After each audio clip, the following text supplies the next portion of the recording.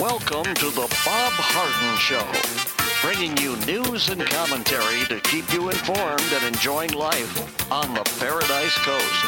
And now, here's your host, Bob Harden. Good morning. Thanks so much for joining us here on the show. It's brought to you in part by the good folks at Johnson's Air Conditioning. Johnson's Air Conditioning is Naples' longest established air conditioning company, and I hope you'll give them a call. The website is johnsonsairconditioning.com. Also brought to you by Life in Naples magazine. Be in the know and stay up to date by reading Life in Naples. The website is lifeinnaples.net. We have a terrific show for you today, including special guest Keith Flaw, co-founder and CEO of the Florida Citizens Alliance. We'll also visit with Michael Cannon, Director of Health Policy Studies at the Cato Institute. Seton Motley is the founder and president of Less Government, and then the former mayor of Naples, Bill Barnett, will be joining us as well. It is December the 14th, and on this day in 1911, Norwegian Roald Amundsen became the first explorer to reach the South Pole, beating his British rival, Robert Falcon Scott. Amundsen, born in Oslo in 1872, was one of the great figures in the polar exploration. In 1897, he was the first mate on a Belgian expedition that was the first ever to winter in Antarctica. In 1903, he guided a 47-ton sloop through the Northwest Passage and around the Canadian coast, the first navigator to accomplish this treacherous journey. Amundsen planned to be the first man to the North Pole, and he was about to embark in 1909 when he learned that American Robert Peary had achieved the feat already. Amundsen completed his preparations in June 1910 and sailed instead to Antarctica, where the English explorer Robert F. Scott was also headed with the aim of reaching the South Pole. In early 1911, Amundsen sailed his ship into Antarctica's Bay of Whales and set a base around 60 miles closer to the pole than Scott. In October, both explorers set off, Amundsen using sleigh dogs and Scott employing Siberian motor sledges, Siberian ponies, and dogs. On December the 14th, 1911, Amundsen's exploration won the race to the pole and returned safely to base camp in late January. Scott's expedition was less fortunate. The motor sleds broke down, the ponies had to be shot, the dogs' teams were sent back as Scott and four companions continued on foot. On January 18, 1912, they reached the pole only to find that Amundsen had preceded them by over a month. Weather on the journey return was exceptionally bad. 2 members perished, and the storms later trapped Scott and other 2 survivors in the tent only 11 miles from the base camp. Scott's body was found frozen later that year. What a way to die, huh? I understand it's kind of like just going to sleep.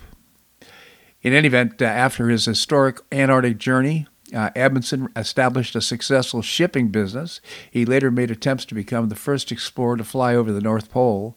In 1925, in an airplane, he flew within 150 miles of the goal. In 1926, he passed over the North Pole in a dirigible, just 3 days after American explorer Richard E. Byrd had apparently done so in an aircraft.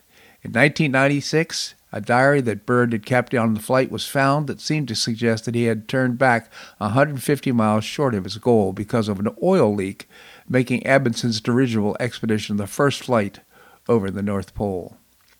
In 1928, Amundsen lost his life while trying to rescue a fellow explorer whose dirigible had crashed at sea near Spitsbergen, Norway.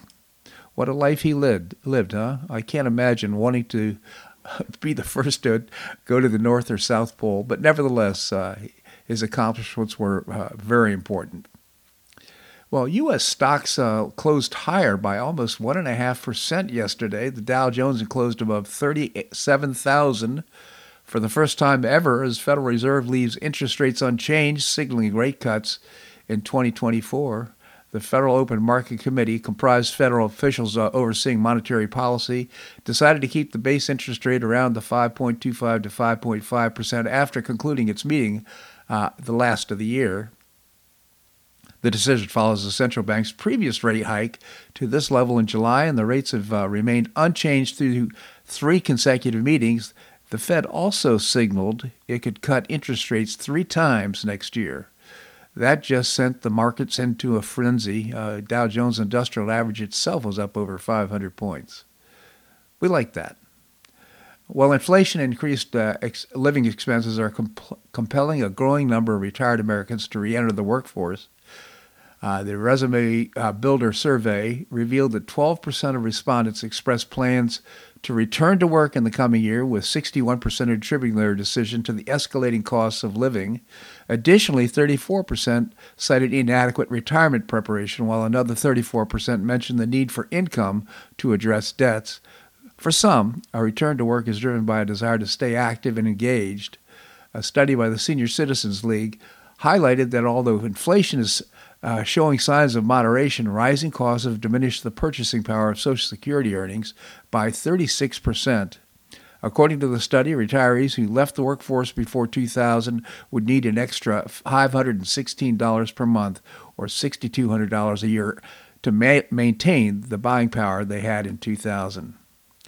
So this is really rough on people, especially on the low end of the income scale, or those that have fewer savings in terms of retirement. It's not contributing to Bidenomics. Is not contributing to Biden's re-election prospects. Let's hope. The GOP-led House passed an impeachment inquiry resolution against President Biden Wednesday on the House floor. The final vote was 221 to 212.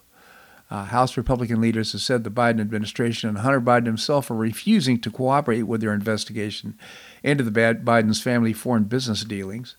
This vote will allow the House Judiciary, Oversight and Ways and Means Committees to continue their investigations. The evidence mounting against the president cannot be ignored, House Majority Whip Tom Emmer said on Wednesday. We know Joe Biden has lied or misled the American people about his knowledge of his son's business dealings over and over again, and it's very likely he was involved in and benefited from his family's corrupt business dealings as well. So the impeachment inquiry is on. Well, President Biden responded. He said on Wednesday he ripped the House Republicans for formalizing the impeachment inquiry against him, bemoaning that GOP lawmakers are wasting time on baseless political stunt rather than focusing on what matters to most Americans. Here's a quote. It makes me laugh. I wake up every morning focused on the issues facing the American people, real issues that impact their lives and the strength and security of our country and around the world. Unfortunately, House Republicans are not joining me, Biden said in a lengthy statement issued minutes after the House decided to vote along party lines. What a lie that is. It's just unbelievable. I take a look at what his accomplishments are, and I just don't understand how he factors in what's best for the American people. None of his decisions seem to support the American people and their well-being, including the border. You name it. Just go down the list. All this climate change nonsense, it's hurting our economy and it's hurting the people as well as the security of the United States in the world. President Joe Biden's son, Hunter, rebuked Republican investigators and demanded to testify publicly Wednesday, the same day that the GOP-led investigation had given the president's son a deadline to appear for a closed-door deposition. For 6 years, I've been the target of the unrelenting Trump attack machine, shouting, "Where's Hunter?" Well, here is my answer. I'm here, Hunter told the reporters outside the Capitol. Hunter Biden's lawyers have told the House Republicans on the Oversight and Judiciary Committees that he's willing to testify by the December the 13th deadline, but only if he can do so publicly. House Republicans are insisting they want to talk to him behind closed doors, so he's going to be indicted for sure. He showed up. He showed up on the Senate side of the Capitol. He spoke for 9 minutes. He didn't take questions from reporters. He claimed his innocence. He claimed he was a victim. You just take a look at the things that this guy's done. He's just unbelievable. I don't know if whether lying is contagious or whether it's passed down from generation to generation, but he certainly mastered some of the skills he's learned from his dad. House Oversight Committee Chair James Comer and Judiciary Committee Chairman Jim Jordan initiated contempt of Congress proceedings against Hunter Biden after the president's son failed to appear for a subpoenaed closed-door deposition. If prosecuted and convicted by Congress, Hunter Biden's punishment could be up to a $100,000 fine and imprisonment. A deposition is a standard procedure used by congressional investigators. Democrats use depositions in their investigations regularly, including Adam Schiff's impeachment inquiry and the partisan January 6th committee. House Oversight Committee ranking member Jamie Raskin emphasized the importance of standard closed-doors depositions. We will not provide special treatment because his last name is Biden, Comer and Jordan wrote. As our committees were today prepared to depose Hunter Biden, he chose to make a public statement on Capitol Hill instead, where he said his father, Joe Biden, was not financially involved in his family's business dealings. Why all the checks back and forth at all these shell companies then? Unbelievable. Exactly how was Joe Biden involved, they questioned. Evidence shows that Joe Biden met with Hunter Biden's business associates, and his name was on the center of the family business strategy. Today, the House will vote on the impeachment inquiry resolution to strengthen our legal case in the courts as we face obstruction from the White House witnesses, the Republicans wrote. Today, obstruction by Hunter Biden reinforces the need for a formal vote. House investigators opened the probe into the Biden family in November of 2022. They revealed Joe Biden received money from James Biden and Hunter Biden. They also showed that 9 additional Biden family members received payments from the foreign business ventures, including 2 of the president's grandchildren. And you got to remember, this is millions of dollars. I've heard figures anywhere from $15 to $30 million. They're involved in this shakedown of the globe. Well, Pfizer's shares are plunging downward to their worst performance in over a decade after the pharmaceutical giant put on a stark warning about its projected revenue as hysteria over the COVID-19 outbreak continues to wane. Recent financial results and projections alike have not fared well for Pfizer. Shares dropped 8% on Thursday morning, and the company has lost $140 billion in market cap this year alone. Pfizer projects that its revenue could fall next year and has put out a 2024 guidance that is below an analyst's expectations, according to a new report by the Wall Street Journal. These are just rewards for what Pfizer's done. They claimed that how strong and viable this vaccine was, and it wasn't. It was just, it's proven to be perhaps providing more harm than good, as we're going to take years to figure this out, but as people continue getting COVID, and the people that are most susceptible are now apparently the people who took the vaccine. So there's so many downsides to the vaccine, and people are making a good decision to ignore further vaccinations.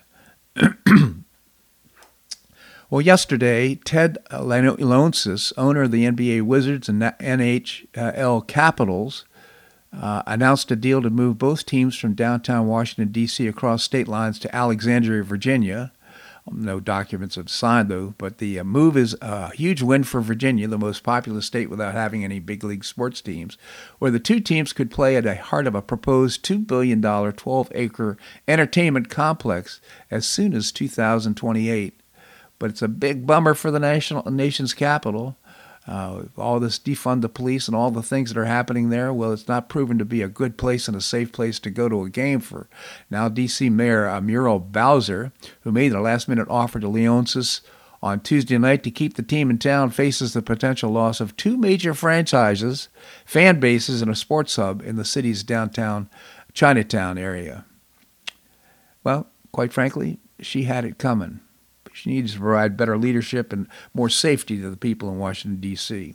This segment of the show brought to you by the good folks at Johnson's Air Conditioning, Naples' longest established air conditioning company. Hope you visit the website, johnsonsairconditioning.com. Also brought to you by Life in Naples magazine. Be in the know and stay up to date by reading Life in Naples. The website is lifeinnaples.net. Coming up, we're going to be visiting with Keith Flaw, co-founder and CEO of the Florida Citizens Alliance. That and more right here in The Bob Harden Show on the Bob Harden Broadcasting Network.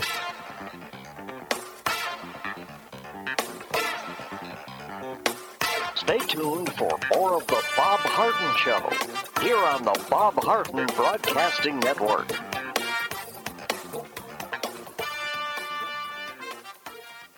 I'm Bob Harden, the host of The Bob Harden Show. One of my favorites for breakfast or lunch is Lulabee's Diner, providing great service, fabulous food, and a rockin' good time. Lulabee's Diner is a throwback to the 60s, complete with great music and a fabulous 60s decor. What I like best is a blend of great food, great value, and terrific service. Most of the friendly waitstaff has been part of Lulabee's for years. I enjoy the great choices for breakfast and lunch, and you'll find the menu has everything and anything to satisfy your taste. Lulabee's offers catering, party platters, lunch boxes, and more. Lulabee's Diner will quickly become one of your favorites for breakfast or lunch. No reservations are needed. Check out the website at lulabees.com and stop by Lulabee's Diner, open from 8 a.m. until 2 p.m. 7 days a week. Lulabee's Diner in the Green Tree Shopping Center at the corner of Immokalee and Airport Pulling Roads. Stop by Lulabee's Diner for fabulous food and for a forever cool rockin' good time.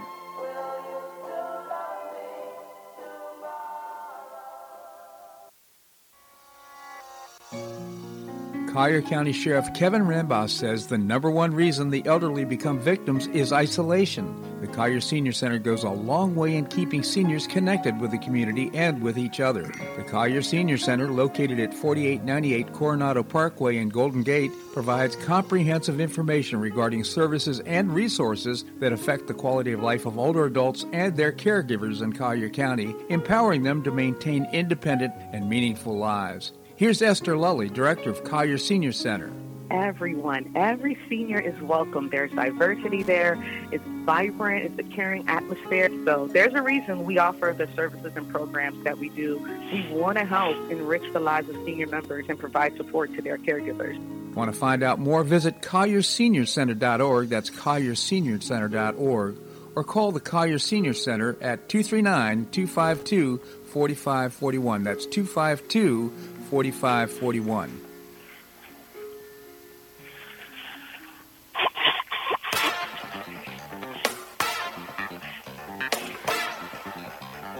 Welcome back to the Bob Harden Show. And now here's your host, Bob Harden. Thanks so much for joining us here on the show. We're providing you news and commentary rooted in a commitment to individual liberty, personal responsibility, limited government, and the rule of law. Coming up, we're going to be visiting with Michael Cannon, Director of Health Policy Studies at the Cato Institute. Right now we have with us Keith Flaw. Keith is the co-founder and CEO of a terrific organization. It's called the Florida Citizens Alliance. Keith, thank you so much for joining us here on the show. Good morning, Bob. Good morning, Keith. Tell us about the Florida Citizens Alliance. Sure. Well, we're a coalition now of well over 260,000 people here in Florida. Two-thirds of them are parents with kids 17 or under in the home. We focus on K through 12 education, and to us that means fighting to improve the quality of our government schools. But at the end of the day, also helping parents understand there are other opportunities, alternatives that may be better for their families. So, we focus on things like promoting school choice for parents, parental rights, and really focused on trying to get the indoctrination out of our government schools. Yeah, and of course the Florida public schools are ranked number one in the nation, if I'm not mistaken, by several authorities. And quite frankly, I think it has a lot to do with the good work of the Florida Citizens Alliance and what you've accomplished over the last decade. So, Keith, this is, I think, the end of the last of the 7 weeks of committee weeks leading up to the legislative session coming up in January. I wonder how your agenda is looking right now. Well, it's been a challenging session. As you mentioned, today is actually the last day of the 7 committee weeks. Session starts on January 9th. We have a team that has evaluated well over 40 bills so far. So far, there's going to be at least 3 that we strongly support. There's a number of others that will follow and support in various degrees. There's a half dozen bills we're going to be opposing. The big ones, actually, you'll appreciate this because I know you have the Senate President on your show from time to time. There are 3 monster bills that came out of the Senate that focuses on education. The intent is pretty good, but the content of at least 2 of those bills is something we're working very hard to improve. Mm-hmm. And if not, we'll end up opposing them. So, there's still a couple weeks for bills to be filed. The last day for bills to be filed is the first day of session, which is January 9th. As I mentioned, there will be at least three bills that we'll be strongly supporting. One has to do with expanding the ability for local communities to do charter schools. And we talked about it in your show, but our bill that'll change the Miller test, which will protect kids from books that have pornographic material, even if they have some kind of literary award. That bill should be filed this week. And then I know you had Kevin Friedman on your show. His bills, or his effort, has now been filed in two bills in each of the House and Senate. They would establish a gold and silver depository and allow you and I as individuals to put gold and silver into that and then spend it fractionally. So it's an amazing approach. So those are some of the things that are on the docket. I'm sure there will be others in the next couple of weeks, but that's where we are. Yeah, Kevin Freeman's book is called Pirate Money. I'll reference that for our listeners' benefit because it really does create a state alternative to federal currency and the way exchanges are being done. And there's a lot to that, and I just encourage you to look into it. Keith, you've got a big gala coming up on March the 13th, and I looked at the content. It looks just terrific. And you're partnering with Alfie Oakes. Maybe you can tell us about it. Yeah, no, it really is exciting. We have Dinesh D'Souza. And some people may not recognize immediately the other keynote speaker, but many of the families will. His name is Kanye Boyack, and he's the founder of the Tuttle Twins. So we're excited to have both of them. That'll be on the 13th. But you mentioned Alfie. The price of our tickets, because of where we're holding it, is $550, which is a relatively high price. But when you think about what we're trying to accomplish, we think it's doable. But Alfie has joined us, and anybody who buys one of our tickets gets a $100 gift certificate to Seed to Table. So wow.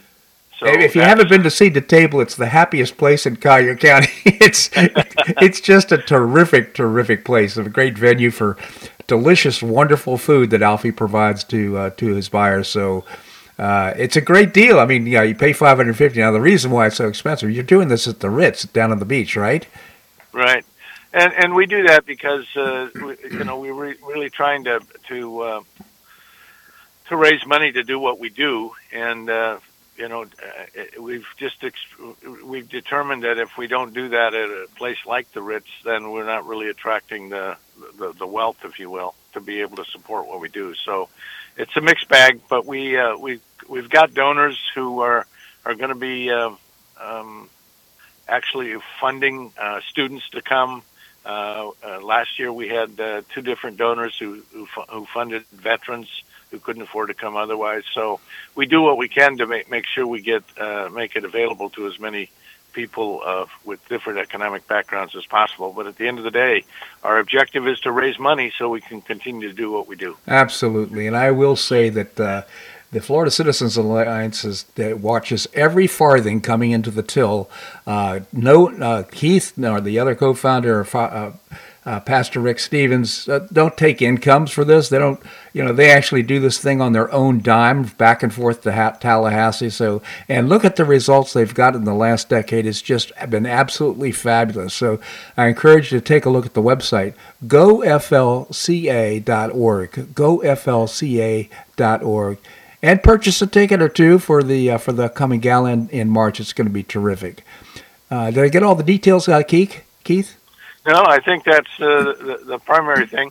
We are working on a minor event in February that we still got to solidify, but we have an agreement to bring Kevin Friedman in. Wow. To Southwest Florida on actually it's on Saturday, February 10th, but we're still working on the details. Sounds good. Keith, just generally appreciate your commentary in the show. Thank you so much for joining us.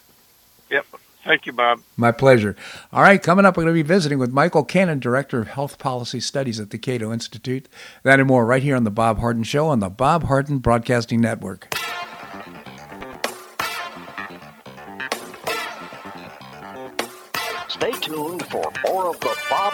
Harden Show, here on the Bob Harden Broadcasting Network.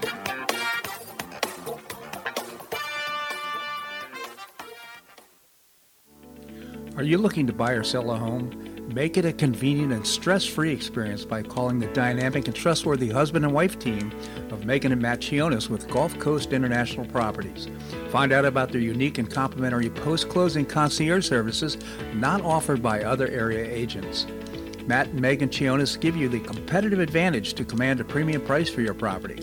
They personally attend all showings, create a marketing strategy for your property, and offer that complimentary concierge service to your potential buyer. This hands-on approach has helped them set several sales records in Pelican Bay and many at near-record prices.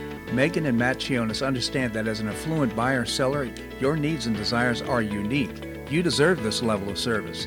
Megan and Matt Chionis are passionate about the Naples lifestyle and they want you to enjoy it too. Call Megan and Matt Chionis with Gulf Coast International Properties at 239-269-5310. That's 239-269-5310. Do you have questions about your retirement? Ameriprise Private Wealth Advisor Jason Nardella with Nardella Financial Group, a private wealth advisory practice of Ameriprise Financial Services, LLC, can help. With the exclusive Confident Retirement approach, you'll work together to develop a retirement roadmap to get you where you want to go. Call Nardella Financial Group today at 239-325-1041. That's 239-325-1041. Office is located at 9015 Stratusdale Court, Suite 103, Naples, Florida. The Confident Retirement approach is not a guarantee of future financial results. Investment advisory products and services are made available through Ameriprise Financial Services, LLC, a registered investment advisor.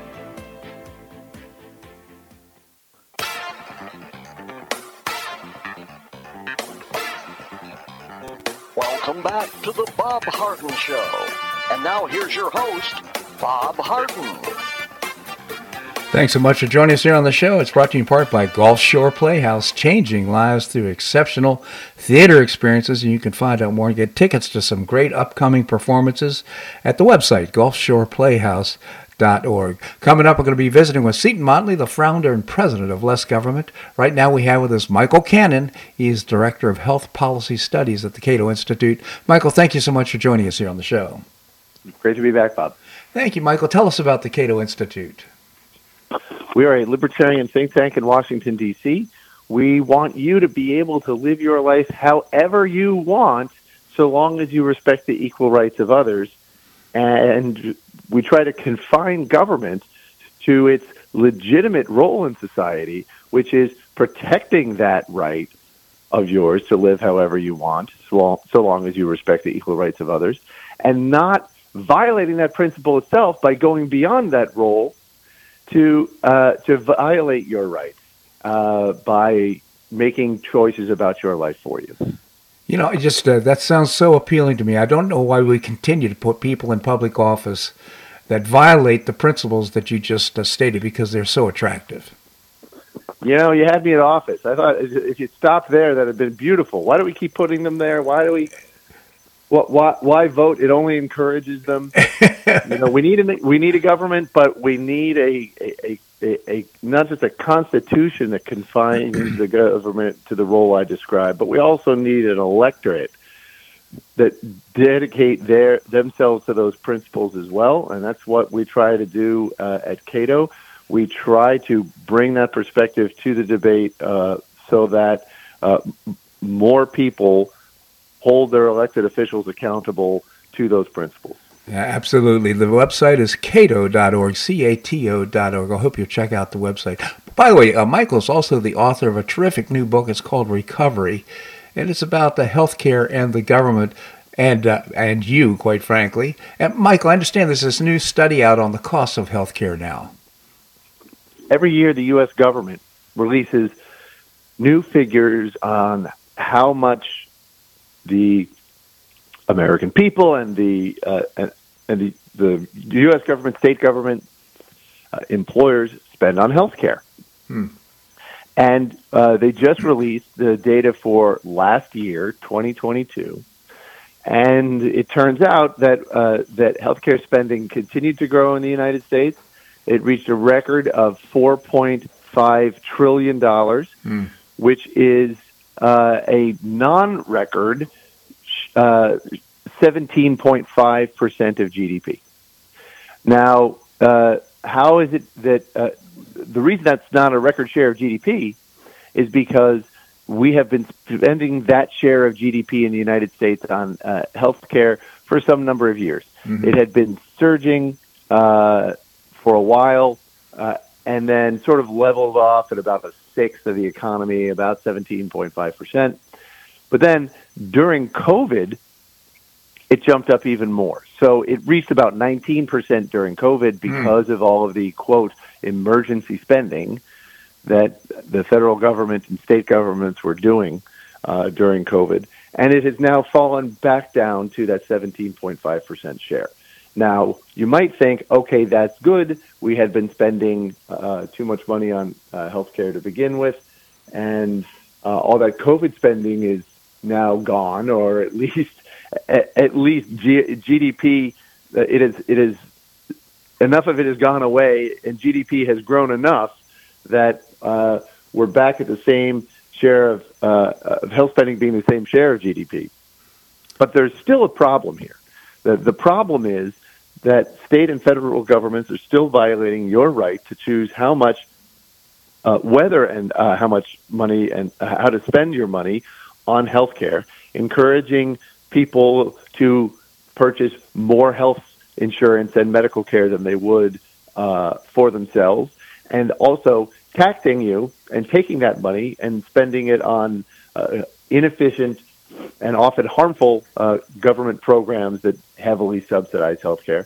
And that is how we get to that 17.5% of GDP, which is way out of line with all other advanced nations. Now, I'm not one who says we should do what other nations do, but it is remarkable that in other nations, you might get 12, 13% of GDP. That would be the closest nation to ours in health spending. But many others are down at 10% or below. And a lot of people will just say we spend that much more money without getting better health outcomes. And there's some problems with that claim. But one thing that the reason we're so out of line with other advanced nations, and this is something that the government does not put in the data that they release every year on spending in the United States, is that we spend 17.5% of GDP on healthcare because the government requires us to spend that much on healthcare. The OECD does measure how much of a nation's health spending is compulsory, where the government requires people to spend their money on healthcare. And the OECD finds that the United States is among the top nations in terms of compulsory health spending as a share of GDP. Which absolutely makes sense. In my book, Recovery, I present data that show that in the United States, about 83% of health spending is compulsory. And puts us number 8. Puts us at number 8 among OECD nations on that measure, and we're just a couple percentage points behind number 1. There's not much difference between us and the Czech Republic or Norway, whoever it is this year, who's at 85%. And we're at about 83. They're at 80 or 82. They're at 85. Wow! And we are still well above the OECD average. We're above nations with explicitly socialized health systems, like Canada and the United Kingdom, in terms of how much the government controls health spending here. And if you look at health spending, compulsory health spending as a share of GDP, you'll find that not only is that the main reason. 83% of our health spending is compulsory. Wow. And 17.5% of our GDP is health spending. We have a larger share of GDP that goes to compulsory health spending than other nations. In fact, in the United States, compulsory health spending takes up a larger share of GDP than total health spending in every other nation. Wow. So if anyone ever says or asks the question, why does the United States spend so much money on healthcare? It's because government requires us to spend that much money on healthcare. And that is Well, I think it speaks volumes about what's going on right now. And of course, we're seeing escalating costs and fewer choices, I might add, for how we spend our money in healthcare. It's less individualized, of course, because government has its own requirements. And, Michael, I'll point out that in the last couple of years, we've actually seen a decrease in life expectancy in the United States. That has occurred. And you're right about the government reducing choices. And one of the pernicious things about the way the government controls our health spending and our health decisions is that a lot of it doesn't even look like it's the government's doing. Yeah. If the government taxes us to create the Medicare program, the Medicaid program, other health programs, it's fairly obvious that it's the government running the show, and we know who to blame for those outcomes. When the government creates a tax preference for employer-sponsored health insurance that effectively penalizes you if you want to take your $24,000 of your earnings and go out and spend that on a health insurance plan of your choice, if the government penalizes you for doing that, it effectively compels you to let your employer have that $24,000, which is the average cost of an employer-sponsored family plan. Wow. And let your employer make your health decisions, your health insurance decisions, which then shape a lot of your medical decisions. And when things go wrong, it doesn't look like it's the government's doing. After all, it was your private sector employer who purchased this private insurance plan, and the gatekeepers at this private insurance company are telling you, no, you can't have the treatment that you want, or this hospital is not in network.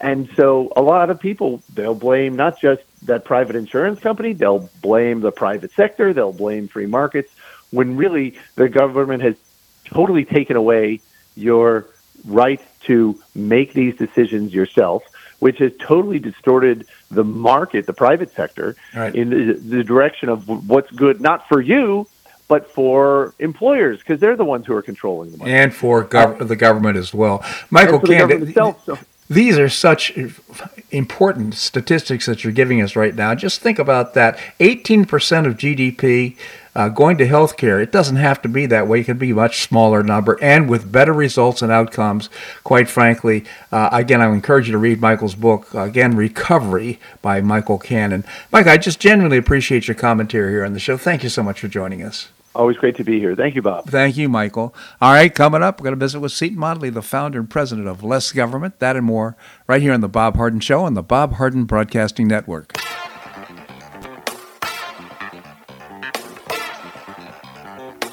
Stay tuned for more of The Bob Harden Show here on the Bob Harden Broadcasting Network.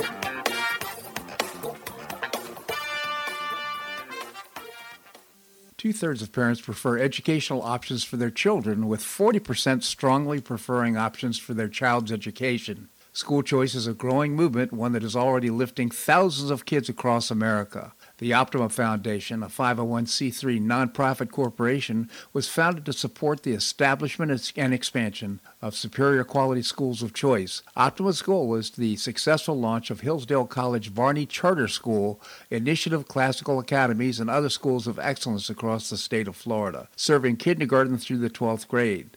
The mission is to train the minds and improve the hearts of young people through a content-rich classical education in the liberal arts and sciences with instruction in the principles of moral character and civic virtue. And a terrific product of the process, Naples Classical Academy has already opened here in Naples. You can find out more by visiting the website optima.foundation. Help children in Florida optimize their educational opportunities. Visit www.optima.foundation. Do you suffer from joint pain in your shoulders, hips, or knees? I was suffering from debilitating pain in my knees. On a referral, I saw Dr. George Markovich with the Institute for Orthopedic Surgery and Sports Medicine. He successfully treated my symptoms and pain for several months. Finally, having exhausted all alternatives for pain management, Dr. Markovich and I agreed that surgery was my best alternative.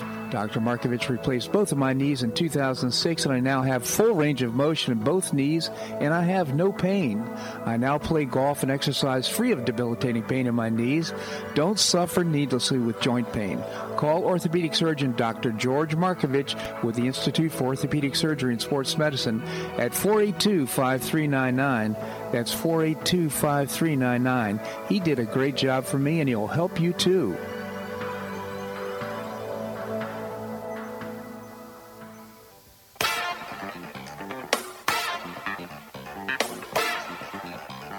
Welcome back to the Bob Harden Show. And now here's your host, Bob Harden. Thanks so much for joining us here on the show. I want to remind you that Wednesdays through Saturday, 4 to 8 p.m., Lulabee's Diner in the Green Tree Shopping Center is serving dinner, and the menu is just terrific. They got comfort food, they have seafood, just wonderful choices, and it's inexpensive, great value. Again, Lulabee's Diner in the Green Tree Shopping Center, Wednesday through Saturday, 4 to 8 p.m. Coming up, we're going to be visiting with the former mayor of Naples, Bill Barnett. Right now we have with us Seton Motley. He is the founder and president of Less Government. Seton, thank you so much for joining us here on the show. Thank you very much, sir. How are you? I'm great, thank you, and I hope you are, Seton. Loving it. Thank you. Yes. Well, I'll point out that it's good to be out of prison. Seton is living in Belize, and I have to admit I have a certain degree of envy going on about this. The name of your organization is Less Government, Seton. Do you experience less government in Belize? It contributes mightily to my happiness down here. Yes, the government is corrupt. It's a federal government, and it's tiny. The U.S. government federal government is giant and corrupt. Yeah. Then you've got 50 state governments that are corrupt, and some are quite large. Then you have 2,000 county governments, which is where some of the worst corruption and over-officiousness occurs, as I experienced in Collier County building my house. Yeah. Then there's 5,000 or so city governments, and they all have their hands in your pocket, and they're all blocking you from living your life and building your existence. There's no other government in Belize except the federal government. That's it. Yeah. And it's on a day-to-day basis, you don't encounter them at all. Plus, really quickly, their corruption, there's an honesty to their dishonesty. It's transactional. When I built my Collier County house, I had to deal with the corruption of the entire county government. The plumbers go to the county and go, mandate all these stupid plumbing things that make no building sense, and we'll bribe you. The electricians go and say, mandate all these electrical things that we have to install, and we'll bribe you. Then all the tradesmen go and do that. So you waste $100,000 on a $500,000 bill or $300,000 bill for stupid stuff that makes no sense. Here, I built an apartment below my house, and I talked to my contractor. He goes, yeah, I know whenever my guy in the government needs money because my permits stop getting approved, I go in, I give him 200 Belize, and all my permits get approved. It's simple, isn't it? Which is the better corruption scenario? Yeah. Yeah, it is corrupt, and it shouldn't be. I mean, the corruption is not good in any case, but you know what? It's more simple. It's certainly understandable. It's transparent. And what I mean is, it's a whole lot cheaper. Yeah, it's a whole lot. 200 Belize is $100 versus 100,000. Well, you know what's happening here in the United States is we're seeing so many regulations being attacking the American pocketbook, and everything from the Green New Deal to regulations on oil and gas, and it hurts the American consumer. It's not transparent. You don't really understand why it's happening, but it's amounting to more than $14,000 per household. These regulations in Maine. And I don't want to I don't want to pick on Collier County. I've got a really quick funny story in Texas. I bought a house in the hill country, which is basically desert. It's semi-arid desert, right? Mm-hmm. And my house was in a little subdivision called Cypress Grove. Now remember, there's hundreds of miles of nothing in the middle of Texas, between Austin and San Antonio. And they were most of I was in Cypress Cove is what it was called. And most of the lots were literally 1/10 of an acre, okay? Mm-hmm. Now, they don't have water there. It's a desert. There's wells under the ground. Mm-hmm. So in the interest, my house had 5 lots that were combined together. So I had a relatively, I had a ranch where I am compared to everybody. I mean, I was 5 times larger than the average lot. Almost 0.8 of an acre, almost an acre. And it was combined for tax purposes in like April of 2000, okay? Well, I wasn't using two of the lots, so I had the notion to break off, re-separate the southern two lots and build another house and sell that, right? And it'd still be bigger. There'd still be 2 yards that were bigger than any other yard on my street. The government said, we set an arbitrary date of January 1st, 2000. If you combine your lots afterwards, you can't separate them again. and I said, why? I mean, even if I didn't build the house, I could have separated the lot and sold it, right, separate from the house. I said, why? They said, well, we're worried about the water supply. We don't want to put too many houses. I said, every other house that's new, you understand, there were 7 houses being built on my half-mile road when I bought mine. Yeah. Mine is a 1974 house. I just sold it. But anyway, it was an old house. They're building new houses. People are flooding into that area because of San Antonio and Austin, right? So they're building all these new houses, all with septic, on 1/10 of an acre. I wanted to add one additional house to the mix. They said, no, you can't, break it off and build a second house. I said, okay, wait a minute. What if I kept the lots together, build the exact same house with the exact same septic system? Oh, you can do that. You're kidding. No. I could build the exact same house with the exact same septic and take exactly as much water as I would have breaking the lot off. I just couldn't break the lot off. And again, allegedly conservative Texas, allegedly very conservative Comal County. Yeah. And this is what you're dealing with all the time. Here in Belize, I asked my contractor, I'm about to build 2 small houses. I said, do they ever say no? He said they almost never say no. They just take 6 weeks to say yes. And then you never deal with the government again on the build. You're done. Yeah. I think all of us are feeling a degree of envy right now. How's the weather down there, by the way, at this time of year? Oh, well, it's the winter, so it's absolutely spectacular. Now we've had a spot of rain the last several days, but it was 74 yesterday. It gets up to 78 in the winter, maybe 80, maybe 82. But it's nice and cool, and it's very, very pleasant. It's spectacular right now. How's safety and crime? Okay, the best example I can come up with, well, there's several. And you know Maryland or Illinois, right? Sure. Chicago's terrible, but then you drive an hour outside the city, and you've got hours of perfectly great situation, right? Right. Baltimore is terrible. You're from the D.C. area. Right. Baltimore is terrible. I lived on the western shore of the Chesapeake. It was great. No crime. It was fine. Right. That's the way it is in Belize. Belize City, pretty bad. Outside of there, I've lived in my house for a year. I don't even know where my house keys are. Really? That's just... I haven't locked... I drove an hour and a half each way to the Capitol yesterday.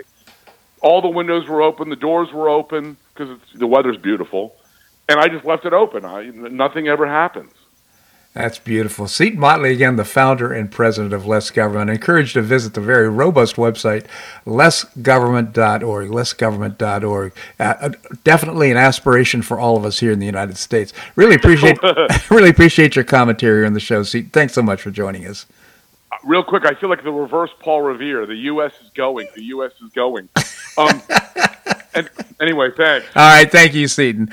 All right, coming up, we're going to be visiting with the former mayor of Naples, Bill Barnett. That and more right here on The Bob Harden Show on the Bob Harden Broadcasting Network.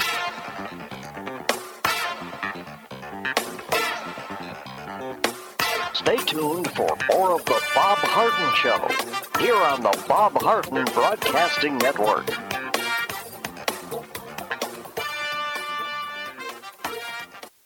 You have questions about your retirement? Ameriprise Private Wealth Advisor Jason Nardella with Nardella Financial Group, a private wealth advisory practice of Ameriprise Financial Services, LLC, can help. With the exclusive Confident Retirement Approach, you'll work together to develop a retirement roadmap to get you where you want to go. Call Nardella Financial Group today at 239-325-1041. That's 239-325-1041. Office is located at 9015 Stratosdale Court, Suite 103, Naples, Florida. The Confident Retirement Approach is not a guarantee of future financial results. Investment advisory products and services are made available through Ameriprise Financial Services, LLC, a registered investment advisor.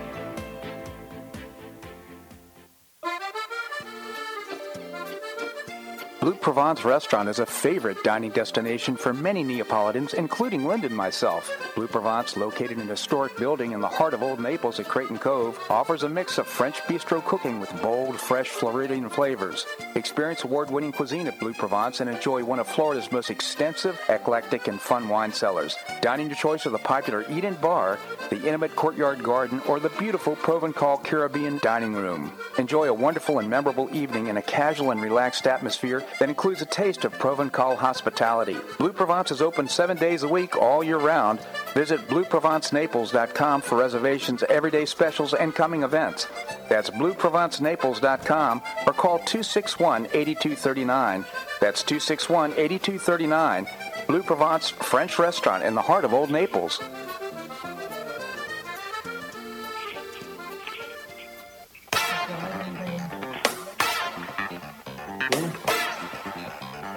Welcome back to the Bob Harden Show. And now here's your host, Bob Harden. Thanks so much for joining us here on the show. It's brought to you in part by the Foundation for Government Accountability. We help prepare elected officials to serve in their offices once they're there and after elected. You can find out more and visit the website, thefga.org.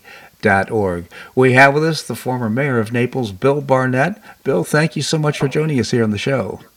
Well, Bob, it's my pleasure, as always, on this funny-looking Thursday out there. I don't know, they said we're supposed to get 40-mile-an-hour gusts of winds, but the next couple of days because of El Nino, but who knows, you know? Yeah, well, it has been a little gray for the last couple of days, hasn't it? Yeah. It's so interesting.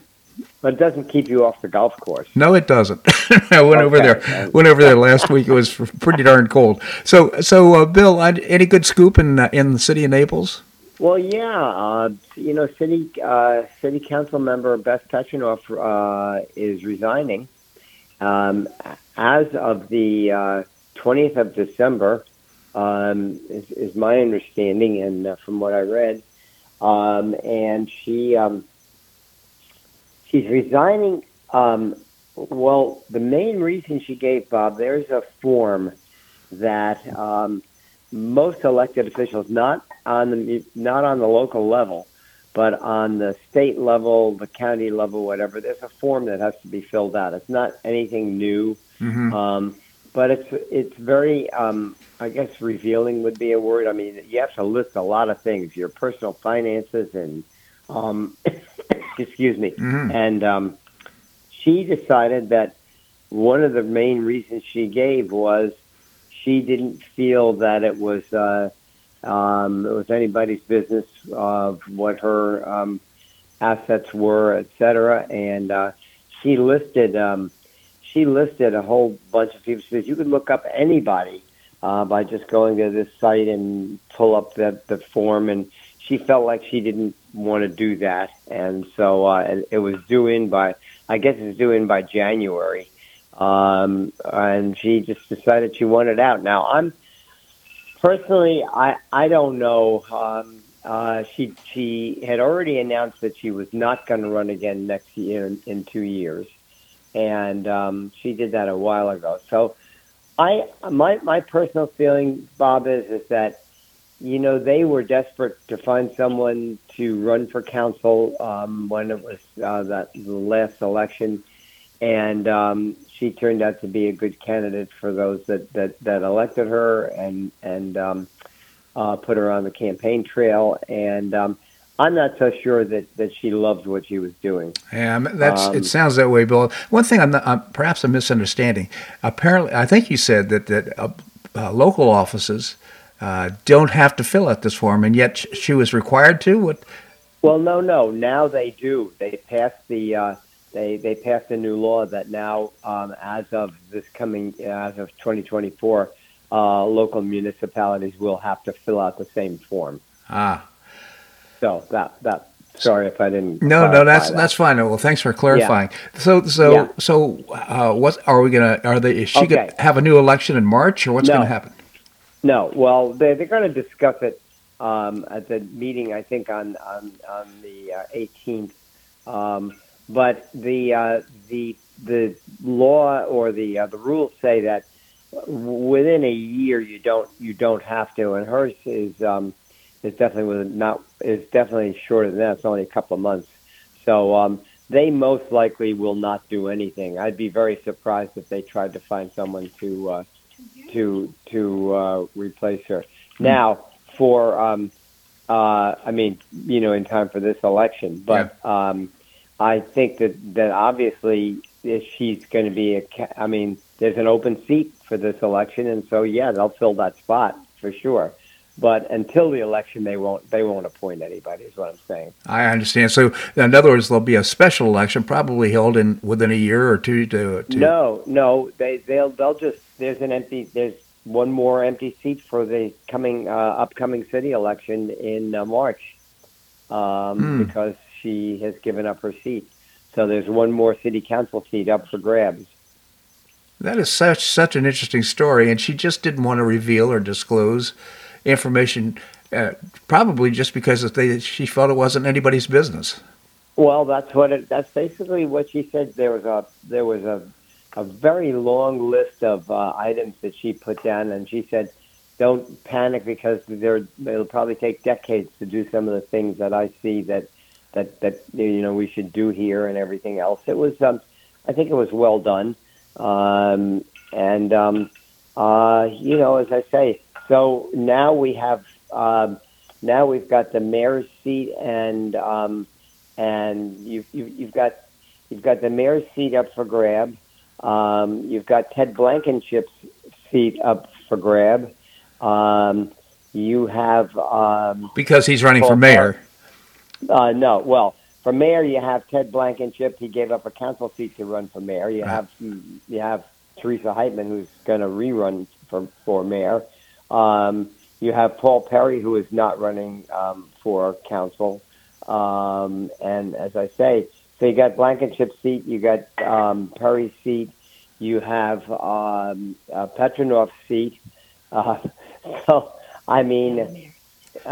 the mayor's seat. So, there's going to be lots of candidates and lots of things going on. So how much of this do you think has to do with how frustrating it must be to sit through these long, laborious meetings? I think it's got probably a lot. Anybody that watches, just says, I don't know, I just can't do this. Well, Paul Perry, I think was an excellent council member, and but he had an illness, and he recovered, and I just think he'd had enough. Mm-hmm. And that probably was one of the key issues of sitting around in a meeting for 9, 10, 11 hours. I'll be curious to see how they finish off on next Wednesday.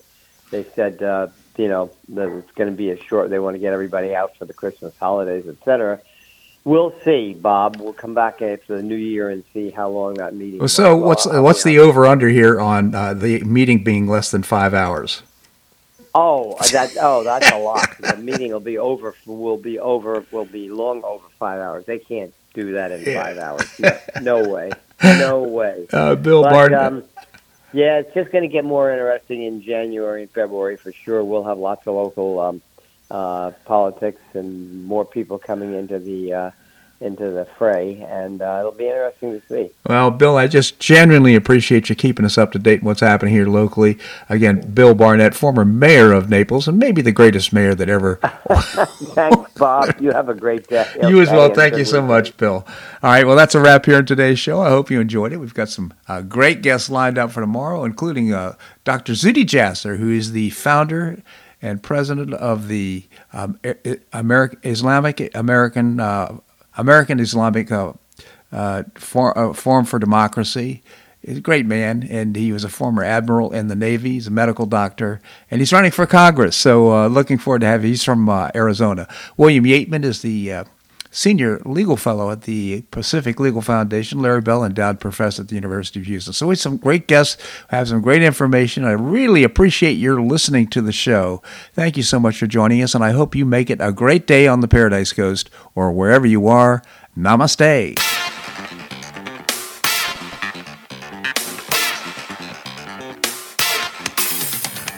Thanks so much for listening to The Bob Harden Show on the Bob Harden Broadcasting Network.